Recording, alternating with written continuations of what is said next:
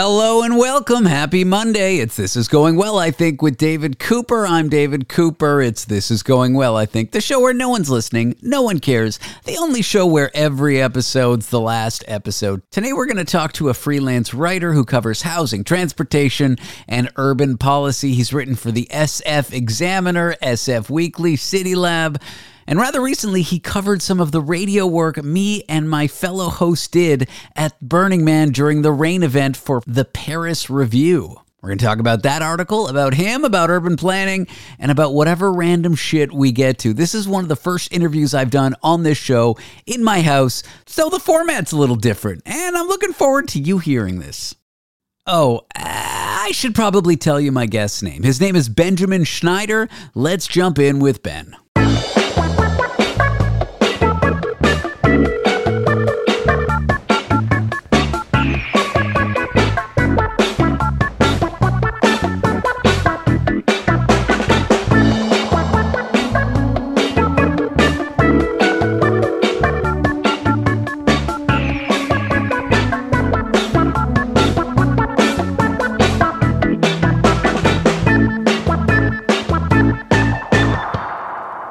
Are you nervous? Not really. Do I intimidate you? More on air than in person. I see. I'm a 2'8" Jew. I haven't lifted a weight in my life. Do you prefer Ben or Benjamin? Ben. That's what people call me, yeah. I felt weird emailing you Ben because then I looked you up online a bit and it was all Benjamin. Yeah, it's both. I mean, I guess the more official bylines I have are Benjamin, which I like, but in personal interaction, I'm Ben. Yeah. I like to separate the worlds a little bit, you know? I hear that. Yeah. I don't like Dave. No. Okay. Yeah, understood. I know a lot of Davids who don't like Dave. Yeah. Yeah, I'm one of them. Dave, the problem is I was Dave until I was 20. So there's a few people. Can you say grandfathered? I heard that one's a bad one now. I still use it. You still use it? Okay. You're not a bleeding heart liberal? Yeah. So this is like a shock jock program where you try to get me to say something. No, I am. Yeah, no, I listened to your show a few episodes, and I was really taken by the variety of guests you have. It's a cool kind of just slice of interesting conversations. Yeah, I appreciate it. Good. Yeah. I mean, I do interview people about me mostly. Yeah. Which really brings us to why you're here.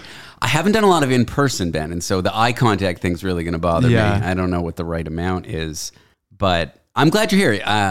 Let me take a step back here. You wrote about the work we did at Burning Man. Yes. That's how I became. And I was talking to someone, you may have heard it, his name's Dennis Lee, and he was like, thank everyone who gives you press. Be a gracious person. And I'm like, that's right. I got press once from the Jerusalem Post, but I didn't want to share it.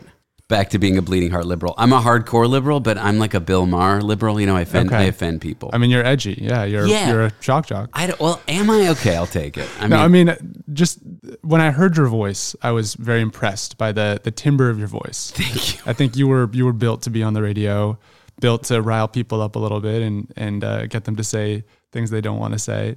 That's how it sounds, at least.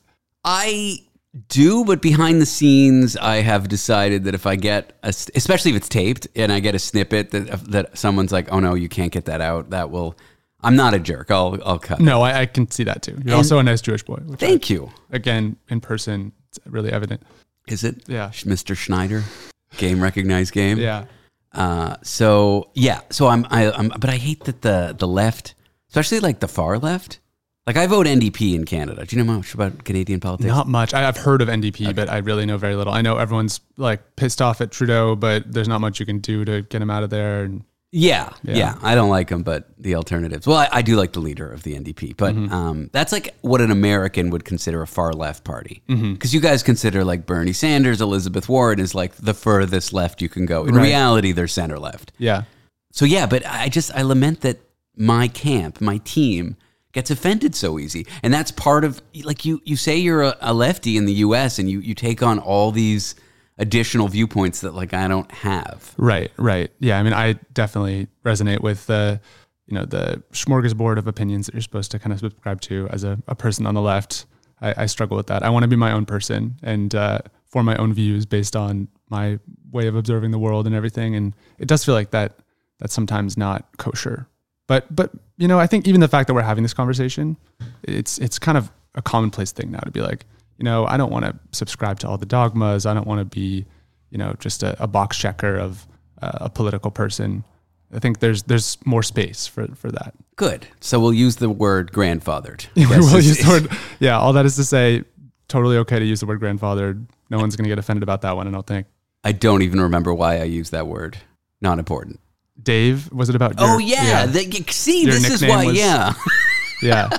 It's why I bring you here. You have a good memory. So, so the problem is people call me Dave who knew me before I was 20. Mm. And then my other people who knew me after I was 20, they see when these worlds collide, they see people calling me Dave and I accept it. Whereas with strangers and new people, I get really upset and it's like a double standard. But I guess that's me, the contradictory. I'm a shock jock. I hate you and also like you for saying that. Because I want to be that, but I want to be more than that. And when I look to someone like Howard Stern, who interviews Hillary Clinton after she loses the election, I mean, whatever. If you buy into these American politicians for a moment, rather than just thinking they're all evil, it was a great interview. Yeah. And then he has the strippers and the farts and the little people who are naked and the biggest penis, and he does it all. And I don't want to be that. I think he's a bit of a dinosaur. But also I do want to be that, just in a more, youthful. Yeah, I get it. I mean, it's great to be popular and known. And that's what we're all trying to do as quasi-arts adjacent people, I feel like. But I think that's a good segue into why I was so intrigued by your show on BMIR, because it was so professional and so well done. And like I said, your voice is awesome. Oh. I was like, who is this like real radio broadcaster that's doing this? It's funny, when you wrote the article and said that I'm a professional broadcaster, that actually resonated with me, because I guess I still am, but it's a weird label to lose when you lose your job. Like if you're a nurse and you go to nursing school and you work at a hospital and then you get canned, you're still a nurse. Yeah. But if you're a radio host and your show gets canceled and you're unemployed, what are you? You're not on the radio. I think that's selling yourself short. Sure, you're not on the radio, but you are still a professional. You're still... Oh my God. You've been through the grind of being paid to host a show, and now you're trying to get back on that grind. I don't know. I'm at a crossroads. Do I want to do this? Because the limit for podcasting is unlimited. The amount of people that make a decent living, a decent amount of money, are well known, these kinds of things in podcasting. Howard Stern aside, how many famous, fun radio hosts? I mean, forget Rush Limbaugh. Right, yeah, forget kind of he's freaky, dead. But like Levin or something. Yeah, forget the fire and brimstone conservatives that COVID happened because of gay people or something. Right. How many fun people are there at the very top who make a lot of money? There are a few. Yeah, but there are many. Handful. Right. But if I challenge you to name one versus challenging you to name a famous or well-known or successful podcaster, I assume you would be able to name more. Do you remember Michael Krasny? I don't. He was a KQED host in San Francisco for like 30 years and was really cool. I think he was sort of a unique figure because he was part of an older school radio tradition, but he lasted well into the 2000s, and he would review like really intellectual books and have super thoughtful people on to discuss current affairs. So that was cool. That was Forum, I think, before its current iteration. He was the host of that for a long time. Okay, yeah, I have cultural gaps. Yeah. As much as I started living in the U.S. in San Francisco, I've only been in the States for, I guess, 10 years. Okay. I shouldn't call it the States anymore. That's something a foreigner calls the country. Just call it States. That's like a real normal thing to say. But yeah, in your article, you wrote professional broadcaster David Cooper, and I was like, wow, I guess I am.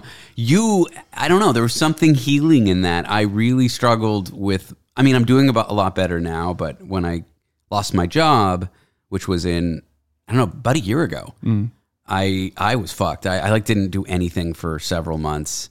And then I did the bare minimum for several months. And now I'm doing this, which is a lot of work, but I'm not doing that final 20% of getting it out there. Yeah. Because when you work for a big radio network, I've said this on my show over the last, I don't know, every episode, but when you work for a big media company, I was talking to my friend who's a writer, you get that built in. You don't have to go on TikTok and show your boobs or whatever it is to try to beg for followers. You don't have to say like and subscribe at the end of the video. And so I got sort of arrogant. I didn't need that. And I was better than people who did that. But yeah, a big company can just take it away from me. So I struggled. I'm doing better now. And now I'm at a crossroads. Do I try to get my old job back? I have a decent lead on getting a job similar to my old one back. I hope it pans out. I had a decent lead a few months ago that did not pan out, but I don't know. Or do I lean into this? Because eventually I'm going to run out of money. Eventually I got to go back to my old career. Yeah. Well, I'm really happy that my characterization of you as a professional DJ really made you feel good. It's great to have people respond well to your work. And it is nice that you also reached out and thanked me for writing the article as someone else who's in this kind of general, I'm a content creator in a somewhat different medium, but I'm still kind of on the same grind. And it's always nice to have people like respond positively to your work and show that they actually saw it and stuff. So that was a good feeling for me as well. Oh, everyone who worked at the station loved That's your... awesome. Yeah. I know you're just like, I'm a content creator. Don't worry, there will be an introduction for you that I will record later that will say who you are. Well, please don't introduce me as a content creator. I'm using that term ironically, but it's also true, unfortunately. It's hard. Yeah. Independent content creator versus like writer for the New York Times. Yeah. And yet certainly not that. But no, I'm not. No, I know. I have written down the various papers you've written for the Examiner, the Weekly in San Francisco. But I'm just saying for the example, writer for the New York Times might make a normal salary, not even a great salary. I don't even know what these fuckers make. Like they make pretty good salaries. Do they? Yeah. But even still, let's say 100K, 120K. Someone who has a Substack with 10,000 subscribers who pay $5 a month, that person's making millions. I didn't do the math. Don't do it.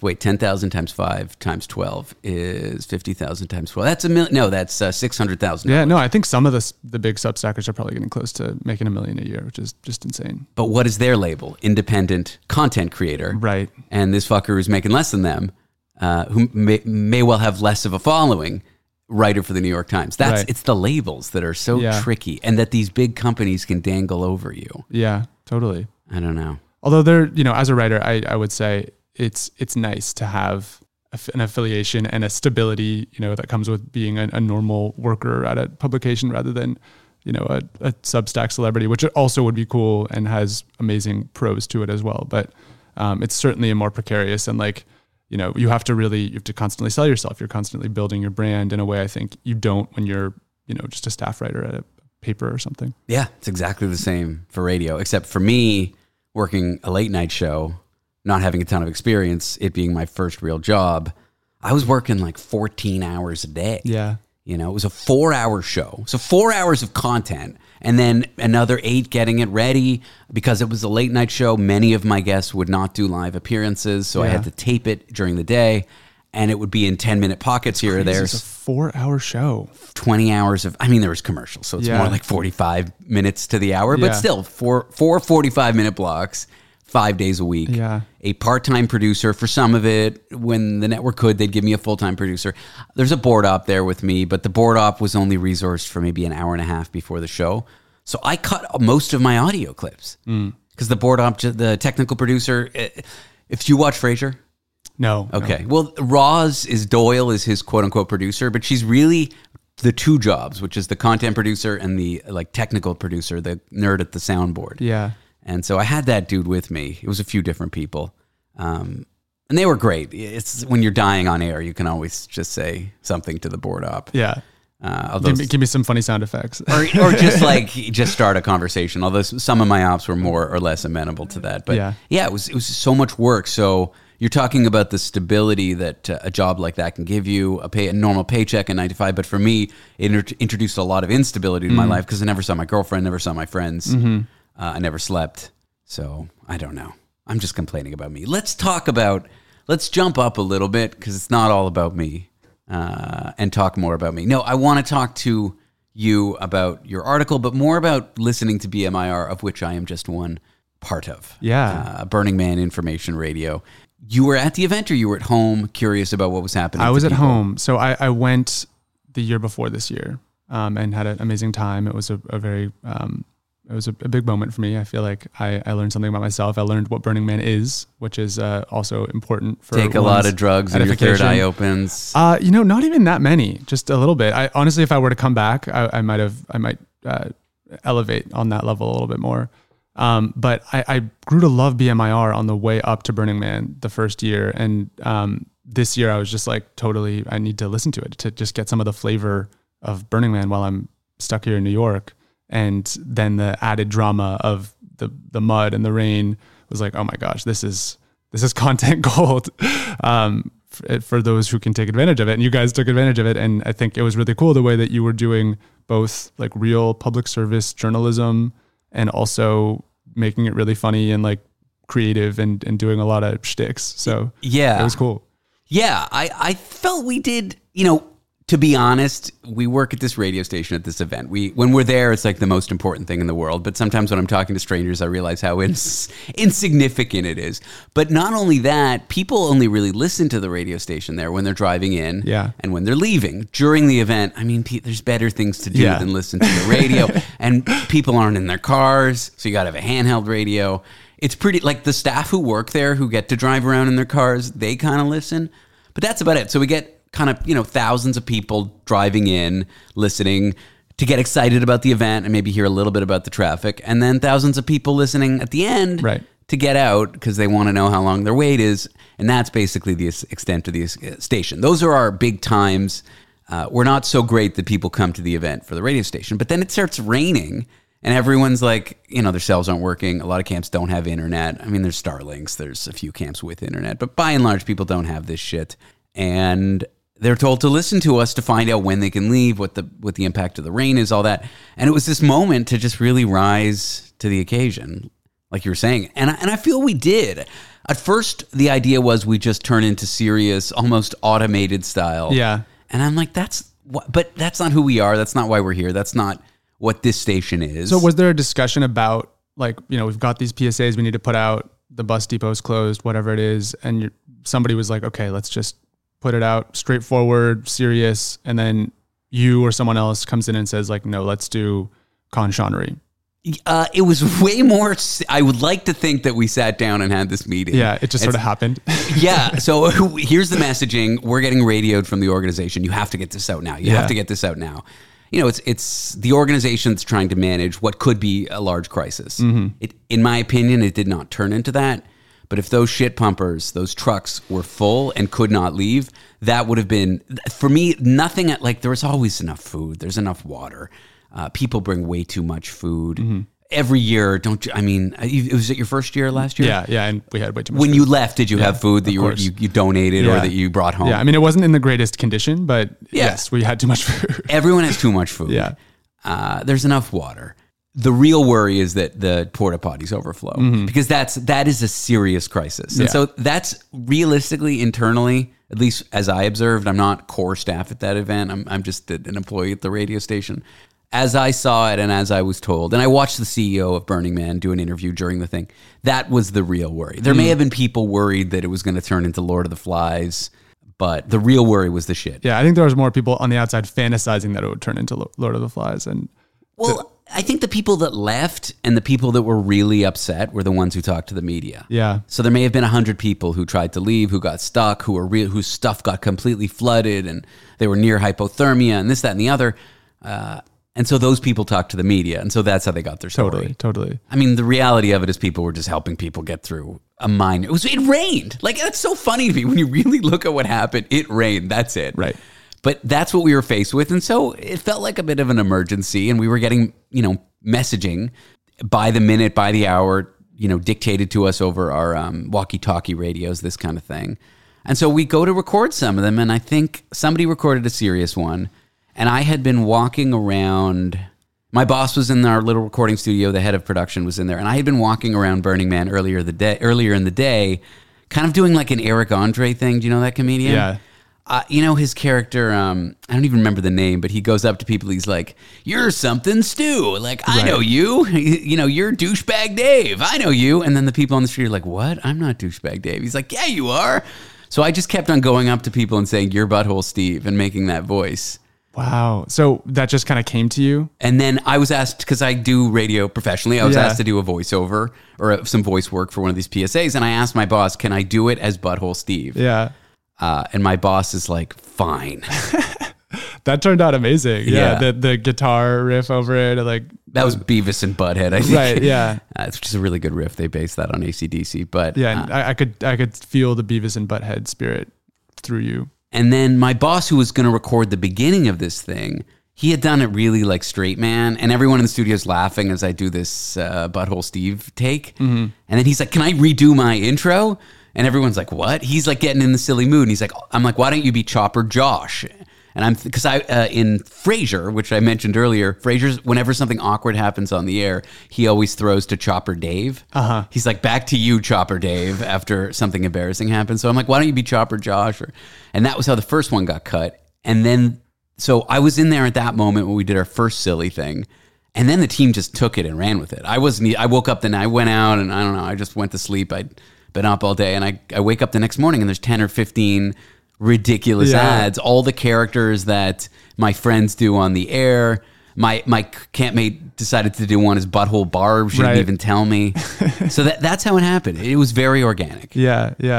I can totally imagine sort of things spiraling as the BMIR people are just riffing on these things. And then eventually somebody finds the tattered copy of William Blake and just has to read a couplet and needs to convey that to the whole camp, that this is what's important now, is we need to think about William Blake's verse as we try to escape this scene. Yeah, it was fun. So you're listening at home, you're a journalist. What are you making of what you're hearing? Well, yeah, I mean, I think first and foremost, I wanted to find out what was actually happening on the playa at Burning Man.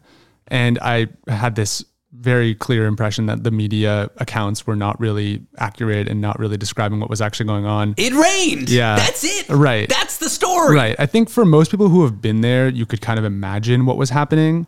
And, the Lord of the Flies scenario is so unfathomable because people are in such good spirits and so generous and loving towards one another. It's really bad shit like that is not going to happen at Burning Man, short of, true full-on apocalyptic disaster. A little rain, I don't think is going to cause that. So I wanted to find out what the real story was, and I think BMIR more than any other news outlet had the real story. Yeah. And so, what did you hear? It was like you expected it to be. People were helping each other. Don't be dickheads. Yeah, I mean, it was fun to hear the people coming into the station and being like, "I need a ride to Reno."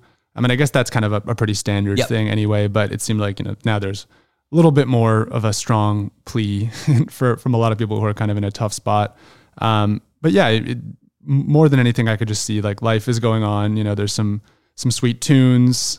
The DJs are still bringing their personality. No one is like freaking out. And then I started to hear the PSAs, and that's when I was like, wow, this is a really unique moment in certainly any kind of radio broadcast I've ever heard.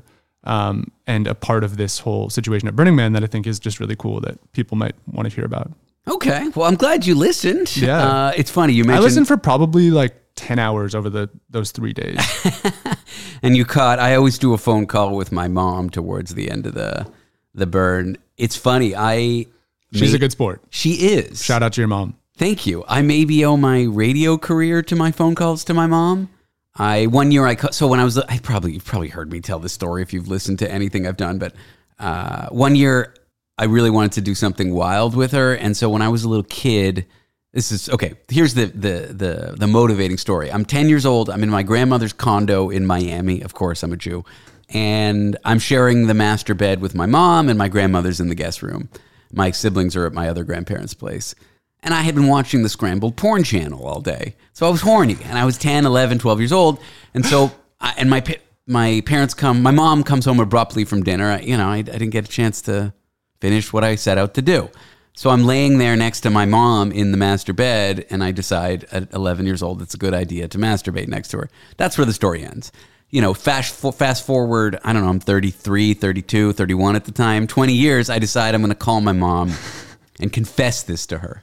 My mom's a good sport. On air. If I was at the dinner table, my mom was sitting right there and I told her the story, she would not be happy. She would be a normal mom. Yeah. She'd be extremely upset. But she plays on the radio. I don't know. She's great. Yeah. She wasn't always great. We didn't always get along, but she's great. And so I tell this story on air, and a Canadian, a well-known Canadian broadcaster hears this. He goes to Burning Man and he introduces himself to me. He's now a friend of mine. He helped me get my first job. Yeah. So you heard one of those calls. This year, I don't even remember. What did I forget at this point? Well, there was the anecdote about the vibrator. Yes. You basically interviewed her about her sex life. Yes. And her preferences. Mm-hmm. Yeah, I thought there was some sexist, evil, chauvinist narrative about my dad keeping the vibrator on his side of the bed, but she's like, I don't understand technology. Yeah, which that was just such a beautiful moment because I think you subverted the classic sexist narrative that maybe people would be assuming, and it all just comes back to older people struggling with technology. So much of life is that. Is that why Trump got elected? Maybe, yeah. Just on Facebook reading whatever's. Yeah. Okay, so that's that. I've talked about Burning Man to death. I've promised the listener, singular intended, of this show that I would stop, and here we are. I do want to talk about you because you're interesting, probably. Let's find out. Let's find out. Well, I'm going to try to get you to say out more so I can sense your Canadian accent. Yeah, that's a funny one. I don't know where my accent is. Sometimes I stop in my brain just before I say something and I decide which way to go. Mm-hmm. Pasta or pasta is a big one for me. Pasta is crazy. You guys got to stop saying that. Or drama. Also really weird. Yeah. Yeah. That's a weird one. I think I just, it's weird when you live in another country and then you start to hear your own accent. Mm-hmm. First you move there and then you go back home and you start to hear it. You start to hear your friends and family's accents, which is very strange. Then you start to hear your own. And then you start to, this is me. And then you start to conform to the local accent a bit. So I got pulled into the direction of California. Now I'm getting pulled a bit into the direction of New York. But by starting to hear your own accent, you start to be able to make a choice how much with which you engage with it. And that's a very odd feeling. Are you a code switcher? That's the linguistic term for it? Yeah, right. I mean, choosing how much to use a given accent in a given context. Probably. Yeah. Yeah. I always use the phrase code switching to mean, like I studied computers, and so I socialize with nerds, and I turn into a different person talking about programming languages and microcontrollers. And same thing. Yeah. Yeah. Have you always been a writer? Yeah. Jesus, that's a tough feat. Yeah. It's not the best career path. I wouldn't necessarily recommend it to someone who wants stability and a good pay, but it's amazing. It's so much fun, and it's so fulfilling to have ideas and talk to people and then write things and have them, have other people read them out in the world. It's so weird for me because I'm dyslexic. So I've always had weird shame associated with writing. I probably had typos in my emails to you. They caused me great embarrassment. I don't think you did. Well, I use ChatGPT to correct them now, or I use a screen reader to read them back to me. But that's interesting that you gravitated towards audio. I have a friend who's really into audio. He was into audiobooks as a kid, and then now is a podcast producer. And dyslexic? I don't think no, not dyslexic. But the great governor of California, Gavin Newsom, famously incredibly dyslexic and basically can't read. He has all of his briefings, I think recorded. Maybe now he uses ChatGPT to do it or something. And famously doesn't read teleprompters, so he has to speak extemporaneously. It's tough. Yeah. I'm actually okay with reading stuff, but I sometimes make up words and rearrange words. So sometimes it'll sound like I'm reading something correctly, but who knows if I am. Well, that's the beauty of English too, is you can rearrange words and it still works often. I just fill in the gaps basically. Yeah. But okay, somehow we got back to me. Narcissism, that's how. Do you consider yourself an artist? No. Really? I would love to consider myself an artist, but no. I think there's a lot of art and artistry to writing, but to call journalism and nonfiction writing art, you have to clear a pretty high bar, I think, of kind of poetic license and play of words to make creative nonfiction kind of fall into the art category, in my opinion. Do you consider yourself a creative? Yeah, for sure. But not an artist? No, not currently in the manner in which I put out content into the world today. Do you see I see a bit of a contradiction there. You're a creative, but you're not an artist. Well, creative is an interesting term because it's often applied in a more businessy context as well. Creative directors at ad agencies or, the creative class. Have you heard that term before? It's sort of like a economic development concept of the people who are software engineers and consultants and other white collar workers whose work is not rote. It's creative in the sense that you have to generate new ideas. So creative I think is kind of an interesting loaded word. But I am a creative in that context. And I think I'm also creative in a more humanistic sense of I create things and I strive to put new things out into the world. But I don't know, I think artist and art, there's a very high bar in the way that I see it. Interesting. I was having a conversation with my girlfriend the other day. It's going to sound arrogant, but I struggle with this, but I've decided I accept the label artist, or am I an artist is what I do art. Because I have, and when I had a big job, I did. I don't do like reporting and journalism and news and this kind of stuff. I hate it. Sorry, I actually really like consuming it. I hate creating it. For me to interview a Canadian politician when I had that job took so much out of me. Yeah. And I wasn't good at it, but back to me, let's not dwell there so much. Let's go to the conversation. I consider myself an artist, whatever. You can reject that, or maybe it didn't fit into what you just said, and now I feel attacked. But I'm having a conversation with my girlfriend. She's a product designer at a tech company. Yeah. And she was talking about some design she did and mocking up apps and colors and, kind of visual artsy adjacent work for a company. And I sort of said, well, you're not an artist. And she said, yes, I am. Yeah. To which I said, you are. And it got me thinking, and I know I'm not, it's like the stupidest conversation because it's been like, okay, walk into MoMA. Is that art? But my take was, if you say someone's not an artist and they say, yes, I am, that's the bar for me. So there's people who I consider obviously artists. Les Claypool from Primus, I think. Do you know who that is? No. It's okay, you don't have to know him. I think there's people out there that are like iconoclast. I don't know what that word is. I've used it several times. But there's people that are obviously artists. Picasso, Ansel Adams. I don't know.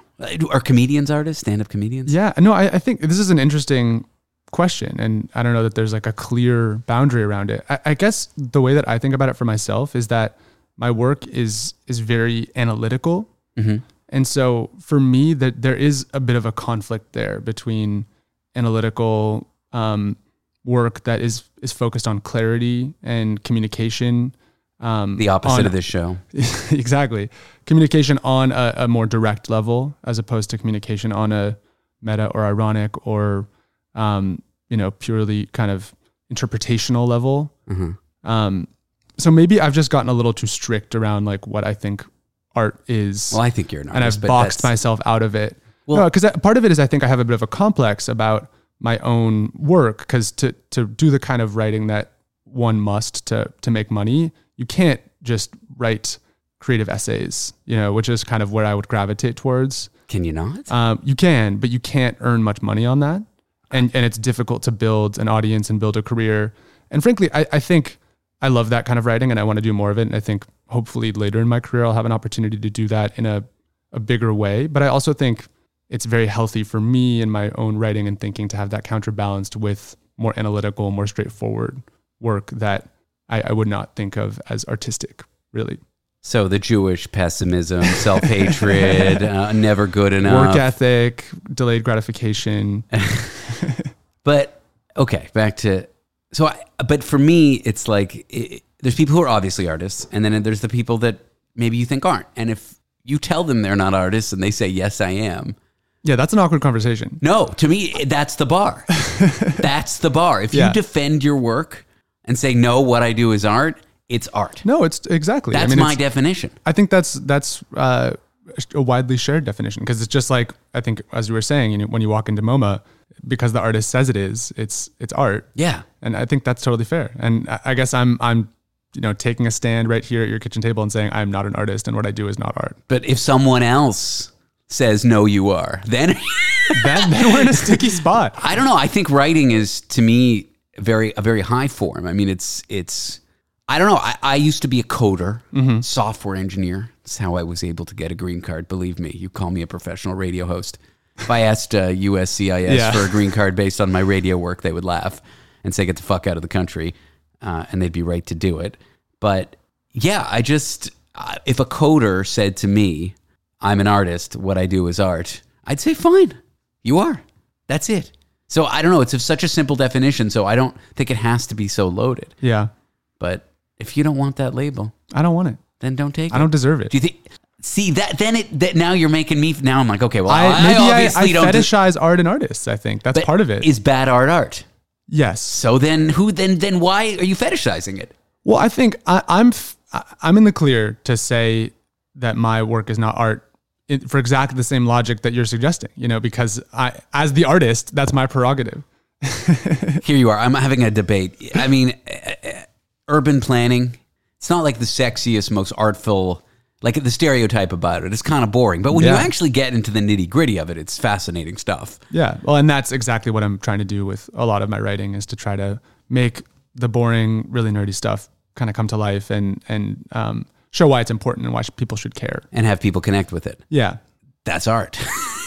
Sometimes. A lot of the art that I like, though, it's not like trying. You know what I mean? It's not like pushing the viewer or the listener to like have a specific response or convey a specific message. It's an aesthetic experience. It's something that you kind of let wash over you, and it invokes a lot of ideas and a lot of feelings, and you get to choose kind of how to meet it.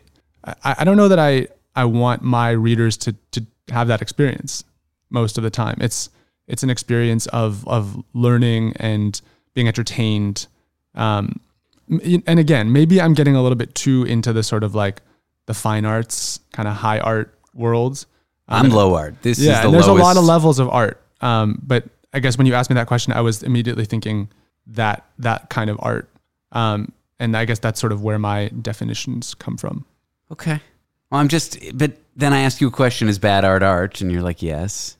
And then you're saying that you put it up on a pedestal, art is elevated. I don't think my art is bad art. I didn't say it was. I think it's good writing, but it's not really bad art or good art. I can't tell whether we're in a fight or not. And I also can't tell why. I do want to talk about urban planning because as a foreigner, I don't know, Toronto's a weird city because it doesn't care. It's like very much pulled into the American. Have you been to Toronto? Yeah. It's very much pulled in the American city direction. If you don't look too closely, you might as well just think you're in a big American And it's always city. in the movies as New York. Right? I know, that's fucking annoying. Yeah. You can tell by the street signs. Yeah. You can tell there's subtle, or they'll put one too many 25 mile an hour road signs up on the street instead of 40 kilometer. Right. And there'll always be the same 25 mile an hour road sign right in the shot, or the same blue USPS Postal Service mailbox. It's like, if it doesn't look like Toronto, because you can't see a Toronto. See, I know what the street signs look like. I know that the street lights are painted a different color. Like, I know the subtle things, but if they get a shot that doesn't have the subtle things and you really can't tell, you can tell by how much it's trying to look like a US street. Right. If the New York plates on the cars look too new, it's like you can really tell. I'm going to keep an eye out now because I've heard this trope, obviously, about Toronto being like a movie filming capital, but I don't think I've ever really like taken notice because I'm actually very sensitive to this as someone who loves cities and urban planning. Like for instance, the show Monk, set in San Francisco, LA, mostly shot in LA. Yeah. And that was deeply upsetting to me. Yeah. But I should try to keep an eye out for fake New Yorks. That's a great show. Yeah. Tony Shalhoub, legend. Yeah. Andy Breckman. Yeah. That was a big COVID solace for me. Yeah. to return to Tony. Oh man, he's such a great actor. Yeah. He just nails the neurotic so well. But I don't know Toronto and urban planning. If you didn't have an eye for it and you didn't look too closely, you may as well think you're in an area of Chicago, in, I don't know, any American city that's medium to large. Mm-hmm. Not New York, but maybe also New York. But then if you start to really look into it, like there's no major freeways, or as we call them, highways, that cut into the downtown. A lot of people don't have cars. There's a really good light rail, like above ground, streetcar system. Transit is a little better. Living in New York, I can't really make that claim, but according to most Americans, like Chicago, which would be the biggest equivalent. And yeah, like green space is done. It's not a city, in my opinion, dictated by the car quite so much as U.S. cities are. Mm-hmm. But it's still dictated by the car. It's nowhere near a European city that doesn't give a fuck about cars. Yeah, it's kind of this awkward middle ground. I think Montreal is, from what I've heard, and similar. When I visited there 8 years ago, is similar. Canada's got this kind of uncanny thing going on for people with an American gaze. Yeah. Because it's like basically the same, but then there's just these aspects of it that are like, wait, that's not quite right. But living in that city, it's given me an idea that urban spaces don't have to be dictated by cars. Yeah. Amen. And cars are not people. I think in some, U.S. cities, like Dallas, or I'm trying to think. I mean, any one of them. Any one of them. Yeah. Less so New York, but any city but New York. Yeah. The cars are the people, and the people. Getting traffic through a city is more important than getting people walking around. And why that is fascinating to me.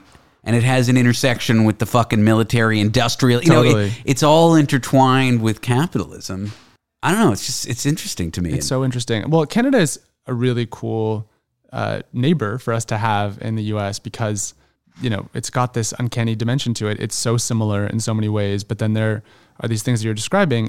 It does a lot of things urbanistically better, and a lot of that is rooted in deep historical things that happened. But I think even, in more recent years, a lot of Canadian cities have just invested a lot more money in better transit. The Vancouver Skyway system is like really new. Yeah. Automated trains that doesn't really exist in North America. They just tunneled it without just kind of did it. Breaking up the other surface. Yeah. They just created this drill and just drilled under buildings without ripping up the roads. That was wild. Am I right about that? I don't actually know. I think that sounds right. Yeah. I mean, they probably used, tunnel boring machines. Yeah. I think there's a less litigious kind of culture in Canada too, yes. where it's easier to kind of get things done. Do you know about the Apology Act? Okay, so this is not a Canada-wide thing. It's an Ontario thing, but that's where Toronto is. And it's basically an act that says a simple apology cannot be used as an admission of guilt in a civil proceeding. So if there's a horrible medical malpractice and you lose a loved one on the operating table, the doctor can come out and say, we're very sorry. And that's it.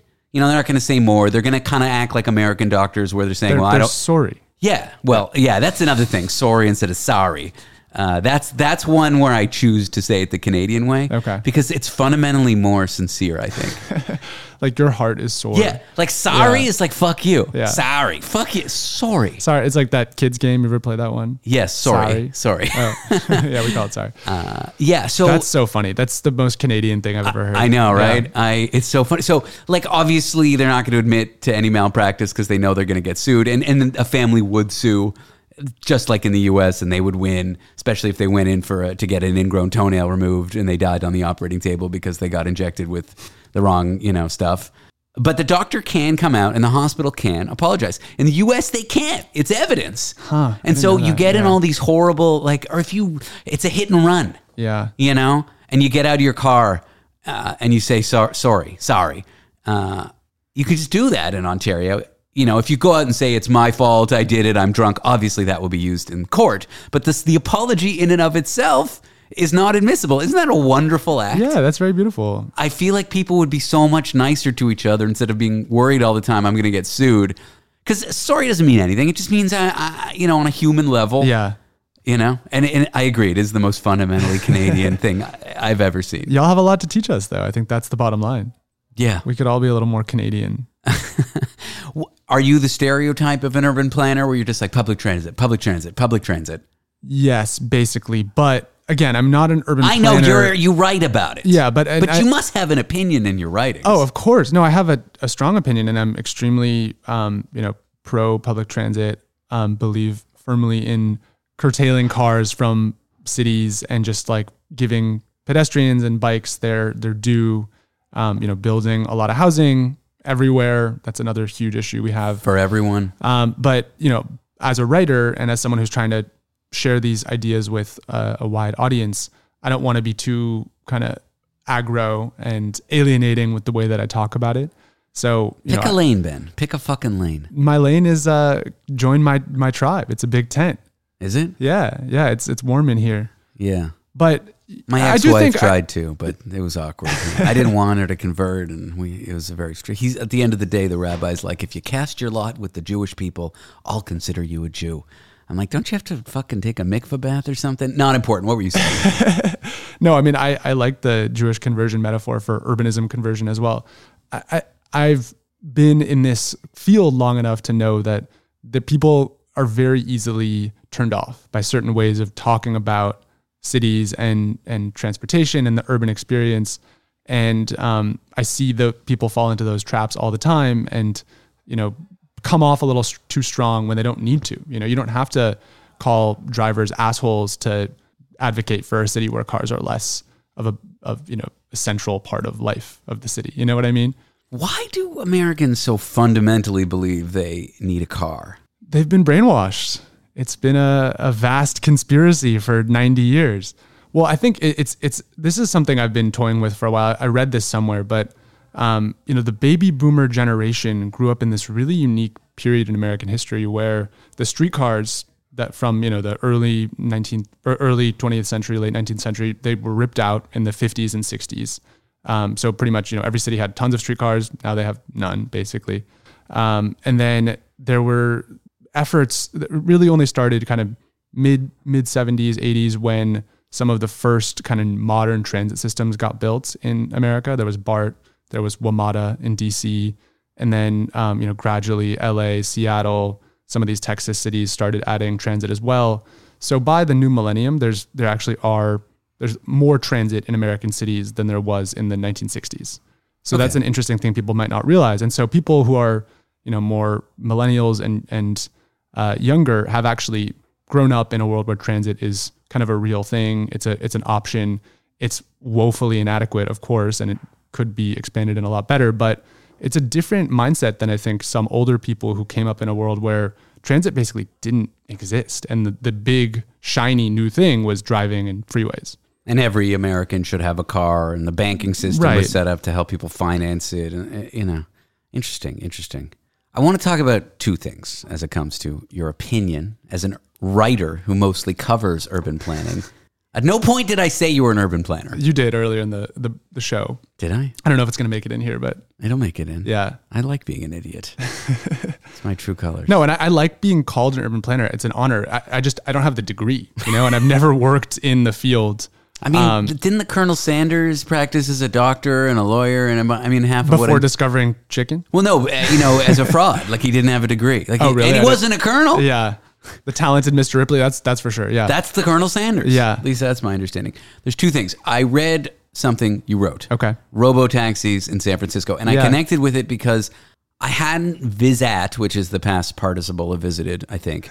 I hadn't visited San Francisco in about a year. Mm-hmm. And I got there, and for everyone listening to this, they won't know what I'm talking about, but Valencia Street is completely carved up at this point it's basically a bicycle-only street. And for me, that was my major artery to get to work. That's where I rode my motorcycle. Totally inaccessible, but totally by car or motorcycle, unless you do illegal shit. But very much a bike street now. Mm-hmm. The middle of the street was turned into two massive bike lanes. That's less, I don't even know why I mentioned that. But the other thing, almost overnight, I saw all these cruise cars or automatic cars, self-driving cars, AI-driven cars riding around the city, but there'd be some schmuck in the driver's seat when I lived there. I knew they weren't driving. I knew they were just sort of there to interfere if the car did something wrong. Maybe, I don't actually know that, but that was my assumption. Just for safety, maybe they didn't have the licensing to do it driverless, whatever. But that's not so jarring, Especially me as someone who's a techie and worked in that world for so long and lived in Silicon Valley. And I use San Francisco to mean Silicon Valley, which I think is fine. Although, if you live there... It's okay. You're absolved. Yeah. If you live there, the people will be annoyed. But when you're in New York, you can say, I worked in Silicon Valley. I lived in San Francisco. Not important. But yeah, I never saw a car without a driver. And then I go there. I rented a car because I had to drive up to buttfuck nowhere for a wedding. And they're everywhere. And it was surreal. It's very jarring the first time you're on the road. Behind, in front, especially when you're in an intersection and a car's signaling to make a left and you're coming at it and it's in the middle of the intersection about to make a left and you're coming at it as oncoming traffic and there's no driver in there. It's like, what the? Did you have any hairy incidents? They're just so slow. Mm-hmm. They're like really cautious grandmothers, but grandmothers who are still really good at drive. They're good. They know what they're doing. Mm-hmm. But if it's speed up a little or slow down. They're overly cautious. Exactly. Sure. Or if it's maybe merge now to be safe, but it'll be a little safer to stay in this lane and brake and hold up traffic. Like if there's a car making a right-hand turn, everyone would want to merge into the left lane if it's a 2-lane road, or I guess 4-lane, but 2-lane, and just kind of pass it. But if the cruise car is going to do that and there's a chance you might do it, it won't. Little things. But they just make the slowest decisions ever in the name of safety, which is great. Here I am talking like a driver. I don't own a car, Ben. But when you rent a car and you have one, all of a sudden you're in the mindset. I'm going where I'm going. Yeah. But yeah, my interactions they seemed really safe. Yeah. I grew to trust them a lot, and you trust them to be themselves. Like if you want to do aggressive stuff and cut them off, you know you can do it and get away with it. Yeah, totally. Yeah, no one's going to flip you off. And it'll break. Right. You know? Yeah, I would not put that to the test too much, especially if you're in a white car. You know what I mean? Like, be careful. Why? It'll think you're one of them?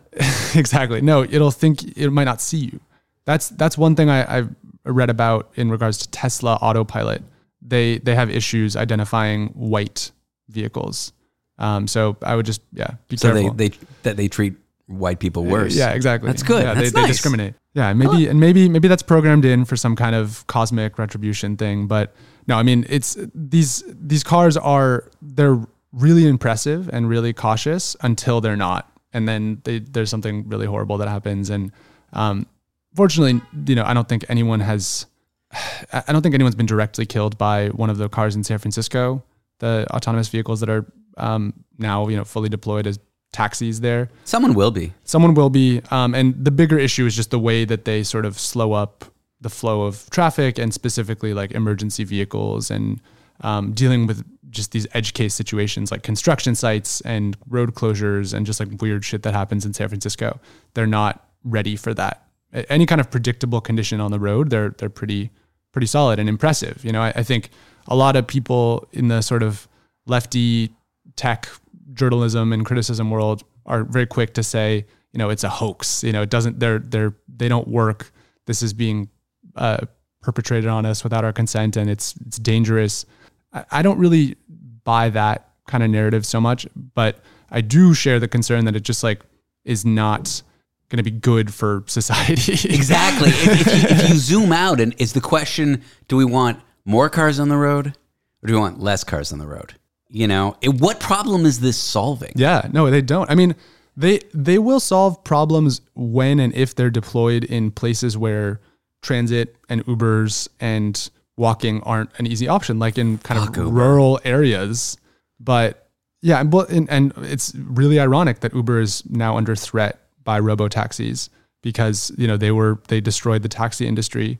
Not here in New York, but they did decimated it. So a lot of the cab drivers paid $1 million. They got a mortgage for their medallion in New York, and now those medallions are worth a fifth of that or something. So they really screwed over the New York taxi drivers as well, even though taxis are still a big part of the transportation system here. I won't call an Uber here. Yeah. They don't know what they're doing. It's people coming in from, not Manhattan, or not that cabbies necessarily live in Manhattan, but they live and breathe it. Yeah. No, totally. I always have that feeling like cabbies, it's a trade, people, they've been doing it for years. They know the best ways to get around at the best times. They've got all the tricks. And it's so bleak seeing, an Uber driver following the screen kind of blindly, looking more at the screen at the road, which is terrifying. I don't want to rate you, and I don't want you to rate me. Oh God, the rating. Oh man. Yeah. Can we talk about it? The other thing I want to talk about, although I feel like we didn't get to the deep part about these robo cars. I guess for me, the question is, what problem is this solving? Yeah. I mean, I think that is an amazing question. And I don't think that at this moment they're really solving anything. I get it for transport trucks. Yeah, and there's like logistics. There's a long-term potential that these kinds of technologies could make cars a lot safer in general. I think a lot of those could be layered on to existing, driver to cars. Mm-hmm. But to really imagine a world where, there's such a high percentage of driverless cars on the road that safety is dramatically improved. Once we reach that point, I think we've got a lot of other issues that those cars are also creating by things like, your car runs an errand for you, or your car picks up the delivery food, or you stop taking public transit because taking a driverless Uber is so much cheaper. Those kinds of societal issues are going to rear their heads, I think, earlier than like the safety benefits kind of manifest themselves. Maybe you're right. I don't think anyone in the US in power is really like thinking through this kind of stuff very hard, which is unfortunate. And I don't know how they got legislators to agree to do it in San Francisco? Well, it's certainly not the local people in San Francisco. It's state policy. Yeah. So San Francisco officials are totally powerless. They hate it. They can't get rid of it? No. But it's all up to the state. The city exists at the pleasure of the state. And the state exists at the pleasure of the federal government? Not right. And maybe at the pleasure of lobbying groups that... The globalists. Yeah, exactly. I've read the protocols. Yeah. It's all us. I don't get the monthly checks, though, so maybe I got to update my address in the system. Okay, the other thing I want to talk to you about is Airbnb being... It's these apps. I hate them. I hate Uber.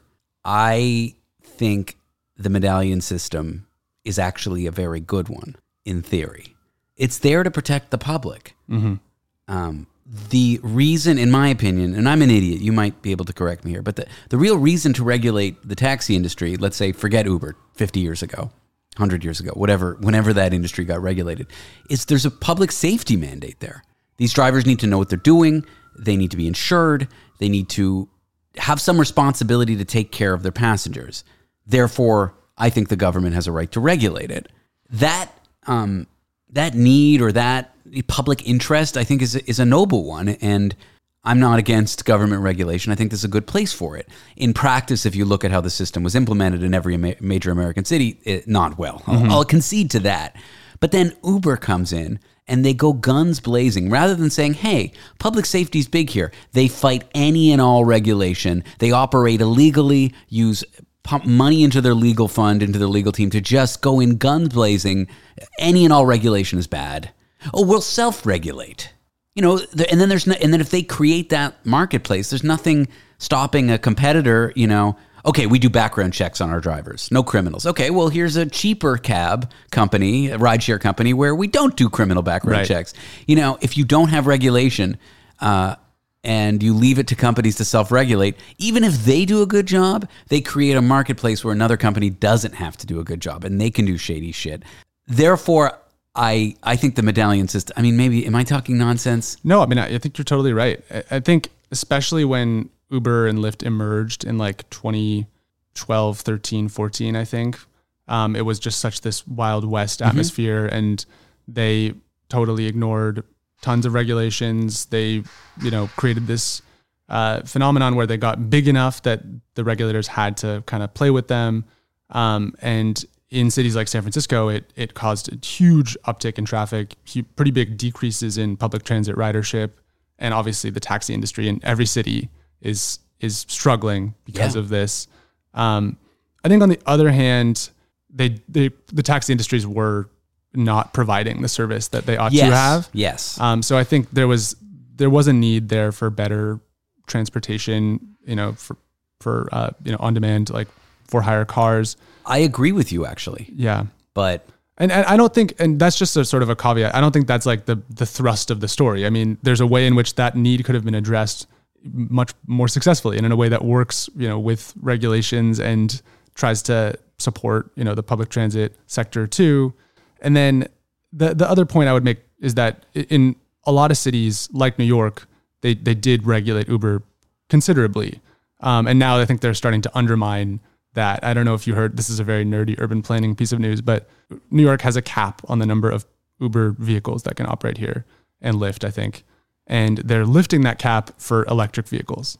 So it's sort of just, a self-own that this is one of the many ways that, electric vehicles are going to kind of make cities more car-centric potentially because they have this green sheen that, is halfway the case, but still they have a lot of the same problems as gas-powered cars. And the production of them are no greener, and in some cases less green. The batteries, the production is definitely a huge issue. Lifetime, these cars are better.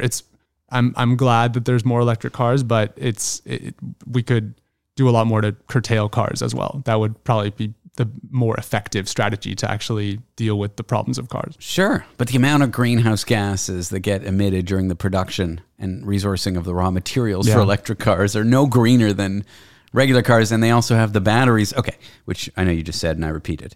So Airbnb, another marketplace app, that ostensibly, hotels are overpriced, or you don't get an apartment-like experience where you can have a little kitchenette, and maybe you don't want housekeeping bothering you. You want a couple more square feet. You want to sort of live in a city and feel like you live there. Great. Hotels are crappy in this regard. I agree with the problem, just like I agree with the problem of the taxi system in most cities sucking.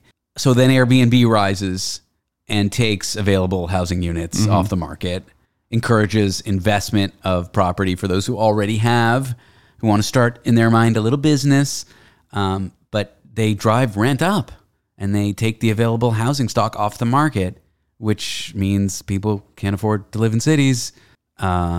That's a problem. Yeah, totally. And especially in like the touristy central city neighborhoods. I'm sure like this one, this is probably, has historically been a huge Airbnb mecca. I mean, most of the buildings, I know this building does their best to prevent it. Yeah. But can you really? Well, they've really, I think just in the last like month, they've kind of started to crack down on Airbnb. Have you read about this? Yeah, that's what I was talking about. New York took all these units off the market. Yeah. So it's going to be really interesting to see what happens. I mean, potentially that could move the needle a little bit on like median rents, because Airbnb seems to be more explicitly out of the picture. I read it was in the order of magnitude of 5 digits of housing units that may come on the market. And so that's the other thing with this Airbnb conversation. I mean, I totally agree with the issues with it, and I'm personally love hotels. When I can stay in a hotel, I do. Yeah. Unfortunately, it is often more expensive than an Airbnb. But the broader issue is just the shortage and affordability of housing. So, I've been traveling a lot for my book. I've been staying in some pretty, not as touristed kind of fancy places like St. Louis and Milwaukee. And in those cities, where housing is already more abundant and affordable, Airbnb isn't causing the same kind of problems it is here, where it's just this kind of Mad Max zero-sum game of like, there's not enough housing for everyone. So therefore Airbnb is all the more painful because it's taking from a very limited pie. But those are the cities that people want to visit. No, exactly. Yeah. And it's all the more reason why we need a ton more housing in New York. Yeah. Where does it go? Up? Yeah. Okay. Yeah. Have you been to Queens? It's pretty flat. It is. Yeah. It is. I have been to Queens, believe it or not. Yeah. That's nice. That's east of here? Yeah, but you're pointing the wrong direction. Oh. There's that, what's that river? It's called the East River? Yeah, yeah. And then there's what? Brooklyn? I hear that's really nice. Yeah. Where's that again? East?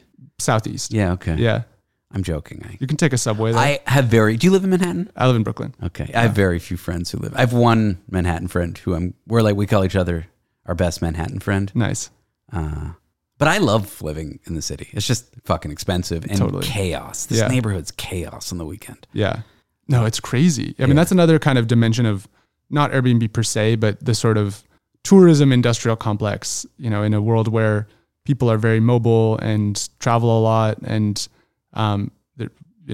certain people have disposable income. Neighborhoods like this they're really different than they've been 20, 30 years ago. This notion of like kind of destination nightlife neighborhoods that people from all around the world are coming to. And, it totally changes the vibes. Tourism industrial complex. I've never heard that. What does that even mean? It means the sort of the universe of kind of like economic and social forces that come from tourism, like the Airbnb is one of them, high-end shopping, restaurants and nightlife that kind of cater to tourists. That sort of, all of those things contribute to a very different kind of neighborhood milieu. And it's not all bad, but it certainly can be obnoxious if you're trying to live your day-to-day life in a neighborhood like that. So, I don't live in a neighborhood like that. So, and you do. So, I wonder how you have to navigate that. And I don't really envy you. Well, we're looking to move. We're looking to move. Yeah. Getting your doorstep vomited on. Yeah. Things like that. We're looking to move. Yeah. Close to here, but less touristy. Mm-hmm. I don't know. And maybe a little cheaper, but, yeah. I guess the last thing I want to talk is, does the book have a title that you're working on? Untitled. It doesn't urban really have a title book. yet. I mean, the sort of working subtitle is A Field Guide to American Urbanism. You can do better than that. Thank you. Well, that's why it's a working subtitle, and we are still thinking about it. But that sort of speaks to the format of it, which is going to be these 15 chapters, each about like a really recognizable piece of American cities. So there's single family homes, apartment buildings, affordable housing, office buildings, warehouses, freeways, transit systems.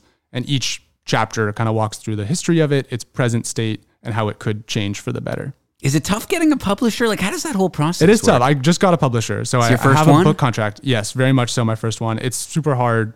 Wouldn't recommend it to anyone. Well, this is also why I think you're an artist. If you're in a field that would be psychotic to do if you didn't love it, that's art. That's a good point. Yeah. That's a good definition of art. Like, people ask me, should I get into radio or like that? I'm like, dude, no. Yeah. Same with stand-up comedy. Like, there's so many fields where the only reason you do it is because you feel the need to do it. Totally. It's got to be like this intrinsic desire, which I do think I really have with writing. Otherwise, you'd be psychotic to be a writer. Yeah. You'd be in a psychotic break. If you're like, I want to be a writer, but I don't really like writing. Yeah, doesn't exist. I mean, I guess if you hate yourself. Yeah, exactly. If I didn't love this, what I'm doing right now, and I did it, the amount that I do, I would be the most crazy person you've ever met in your life. Totally. Yeah. And I feel that like that's got to be true for writing too. Yeah. But okay, so how long does it take from I want to write a book to I have a publisher? 7 years. No, I've been concertedly working on getting the book published for like 9 months, basically. And then I've got kind of a year to write it, and then it'll probably come out sometime in 2025.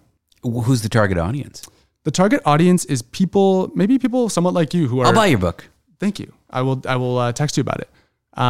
People who are interested in and care about cities and, have these kind of amorphous thoughts about, why are there so many cars and why is the infrastructure so bad for public transit, stuff like that, who aren't super engaged, but would be interested in learning more.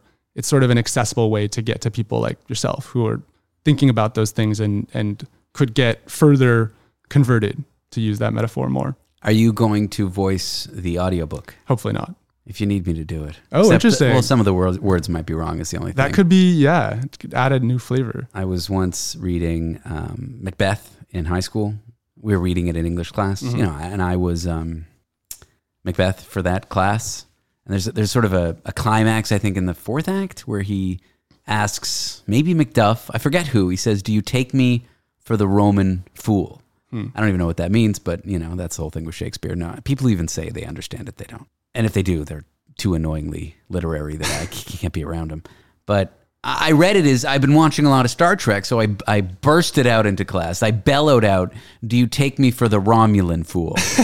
And I got laughed at, and I don't know, it's little moments like that. That made you dream of being an audiobook narrator? No, that made me more ashamed of reading and writing in any public setting. Oh, I see. But if you don't mind, if you're talking about... I want to give you an audition. I think, like I said, I think you have a beautiful voice. I don't know if it's the perfect voice. Do you mention Roman cities in it? No, because it's America. Okay, well, I could talk about Romulan cities is all, yeah.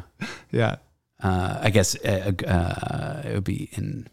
Italy is where Rome, but you could mention Rome, and I could say Romulus. But okay, so the American reader is your target. Are you going to mention Canadian cities? No, it's American. Yeah, maybe the sequel. Okay.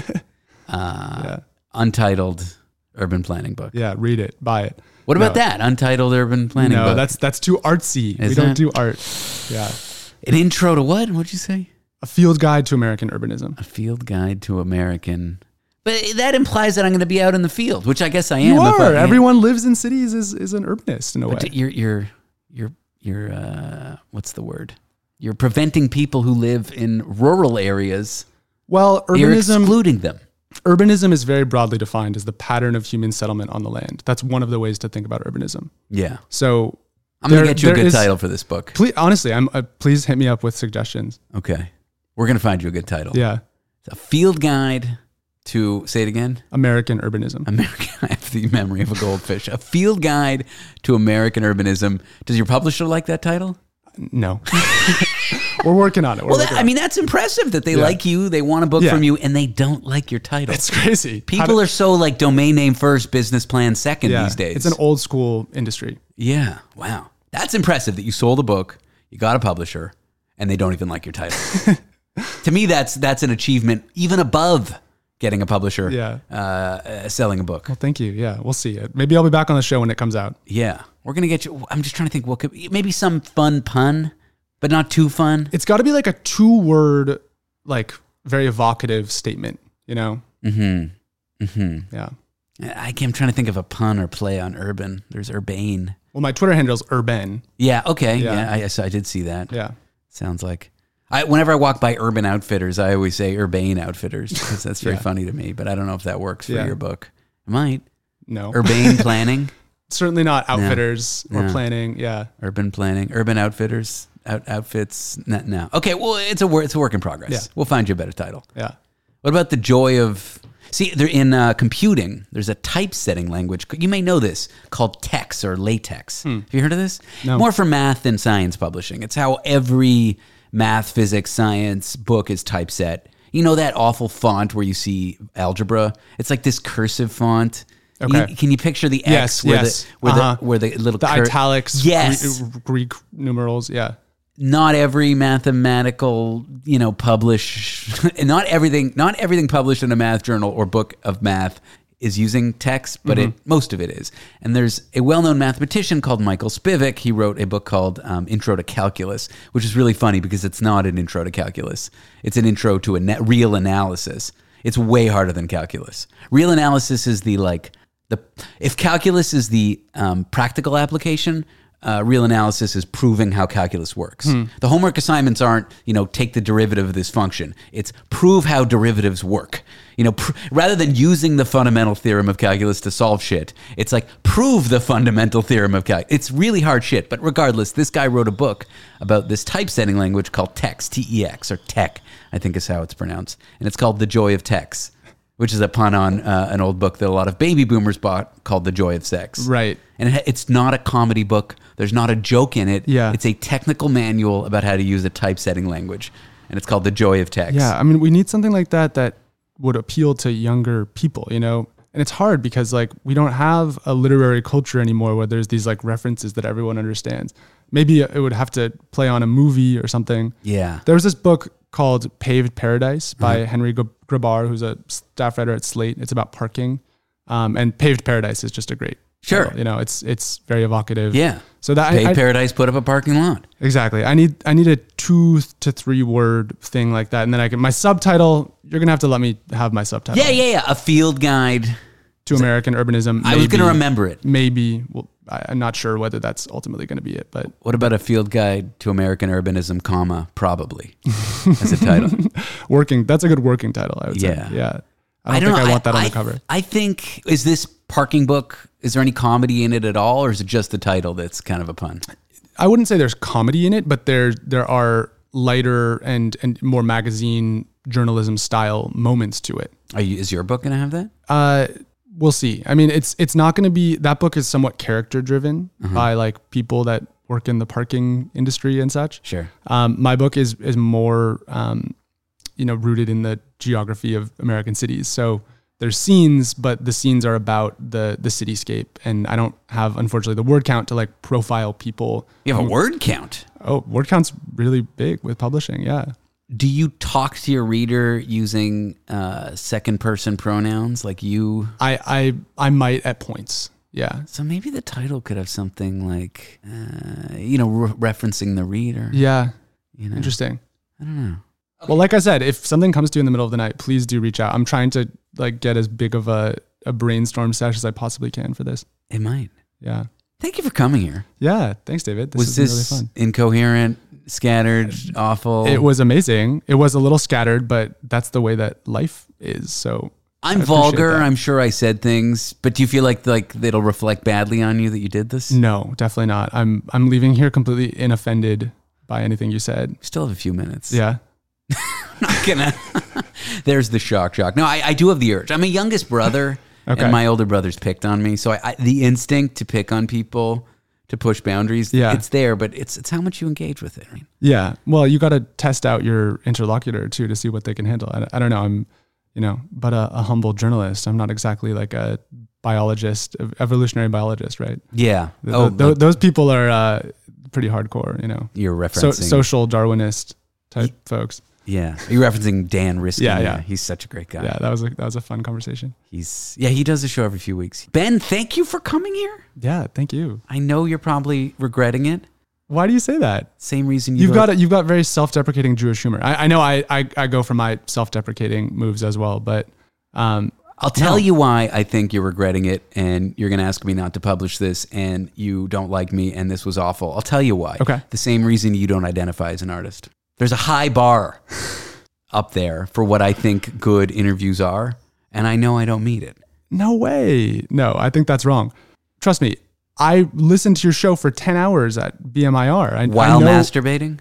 No, I was a little bit high. I told you this would reflect badly on you. Yeah. The good news is your publisher's not going to get to an hour through this interview. Yeah, they're going to turn it off after the first few minutes. Yeah. No, that's okay. I always tell that to people. Being high is a fact of life. If it's at the beginning, I should cut it. But if it's an hour deep, the thing you said that you regret, no one's going to get to it. Yeah. Ben, thank you for coming. Yeah, thank you. All right. That's it. That's it? That's it. I mean, I haven't stopped taping. Yeah. But I will. Cool. How are you going to do? I assume you're going to chop it up somewhat, right? And this is still a part of the show. This is still part of the show. This is actually my favorite part of the show. The show where the show talks about how the show works. Right. I'm going to lightly edit it. Do you want to really know the boring technical details that no one wants to hear?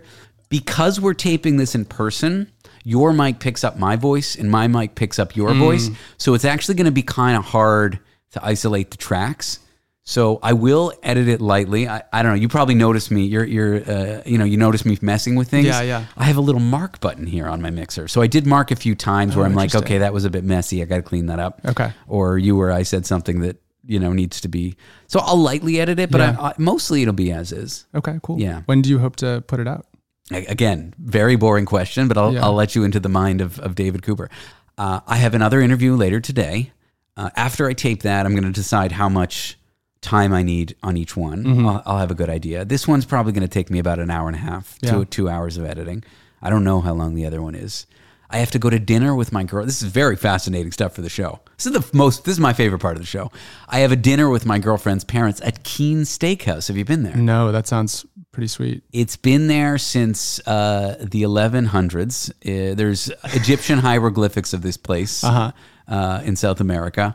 And no, it's been there for like 100 years. It used to be a men's club. Ulysses Grant went there. It's like this old school, it's not even that good, but it is good, but it's a real vibe. It's an old school steakhouse in Midtown. Okay. Like 30, that sounds so 30, fun. Yeah, 30. Those places are awesome. You eat meat? Yeah. Okay, good. Do you feel bad about it? I feel like I should feel bad about it, but I don't. That's where I'm at too. Yeah. Whenever a vegan tries to talk me into why they're more ethical and moral than me, I'm like, yes, you are. I just don't give a fuck. But yeah.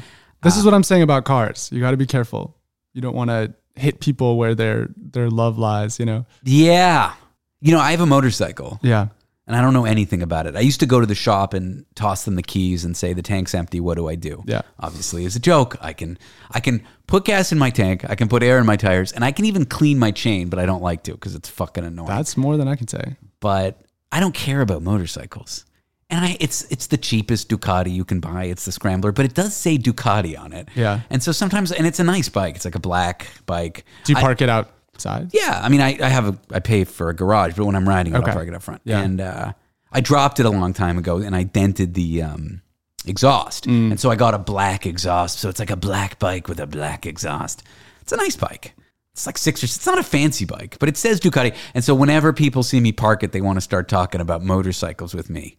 About CCs and fuel-injected, liquid. They think you're that kind of guy. And I'm just like, yeah. I don't know. Just a lot of nodding. And yeah. But there are people who love their cars. Totally. Yeah. And I get it. I mean, I guess. Yeah. It kind of sucks to be that person and live in Manhattan and have your car in Manhattan.